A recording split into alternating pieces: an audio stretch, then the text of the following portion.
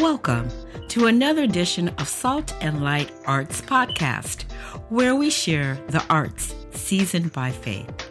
I'm your host, Joanne Hoy, and I'm excited to come back today with yet another Christmas idea.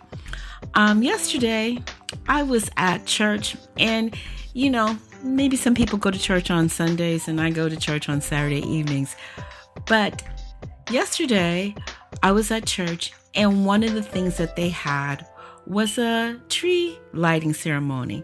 Something you would think kind of basic, but no, they actually took it to another level. As you walked out the door, they handed candles to everyone. And if you understand the meaning of the light and the light that Jesus puts inside you, and He is a light, it was just an amazing experience. It was something very simple, but just amazing. And I'm going to share a little bit more about my experience after this sponsor. Experience uniquely crafted gifts, ranging from fragrant candles to artisan jewelry and more. Be the lucky swag bag winner of curated gifts donated by your community of artisan.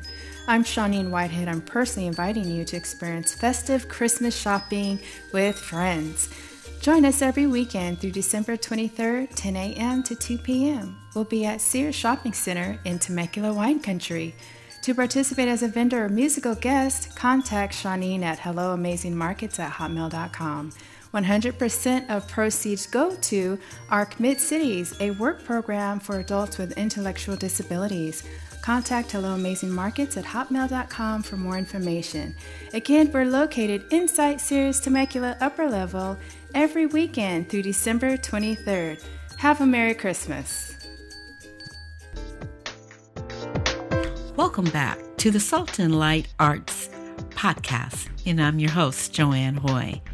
And today we're talking about Christmas lights. This little light of mine, I'm gonna let it shine. Yesterday I was at church and they passed out candles for their tree lighting ceremony. And the experience that I had was very thought-provoking and very timely as we're looking at Christmas and we're looking at the Star of David that was the light for the shepherds, but also the part where Jesus is the light, that He is the light that we search for. And so I really didn't think too much about it until I heard them say candles, and to find someone who had that would give you a light. It was an amazing experience. It was kind of a reverent experience for me as I sat there and I'm really trying to find someone with a light to light my candle so this little light of mine would shine. So I stood amongst others who were searching for lights. The beautiful part was that they actually came up to different people to get their candle light, and they're like, hey, can you light my light? And just thinking of how you're going to pass on the light of Jesus just through a candle. So as maybe hundreds of people stood there looking to search for the light and having the light in their hand.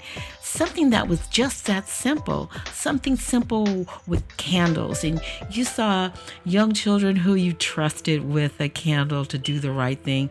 They were holding their lights and excited about the light that the candle came from. And so the simplicity of this one little act of art, just lighting a candle and recognizing who Christ is inside. Not much needed to be said, as the pastor was sharing that, He is the light of the world. And at Christmas, we look at the stars and the other ornaments that we place on the tree.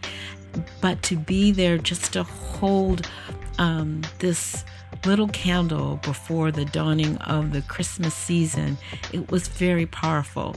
So again, just another quick idea for you to consider doing that's inexpensive yet very meaningful. And again, that's what the arts does. The arts speak a language that others may not be able to hear so well. So this combination yesterday was just amazing. And it hit me in my heart. And I was like, where is the mic? Where's the mic? I need to share this. So I'm excited to be able to add one more thing that you can use on a very tight budget and make an impact on those who are seeking who Jesus Christ is. And the candle, for those that didn't believe or weren't sure, they walked away with an experience of how the illumination of Jesus Christ would be if they had a relationship with them. So again, just another idea I wanted to share. I'll come back next time with something else. And so I'm excited to share this information.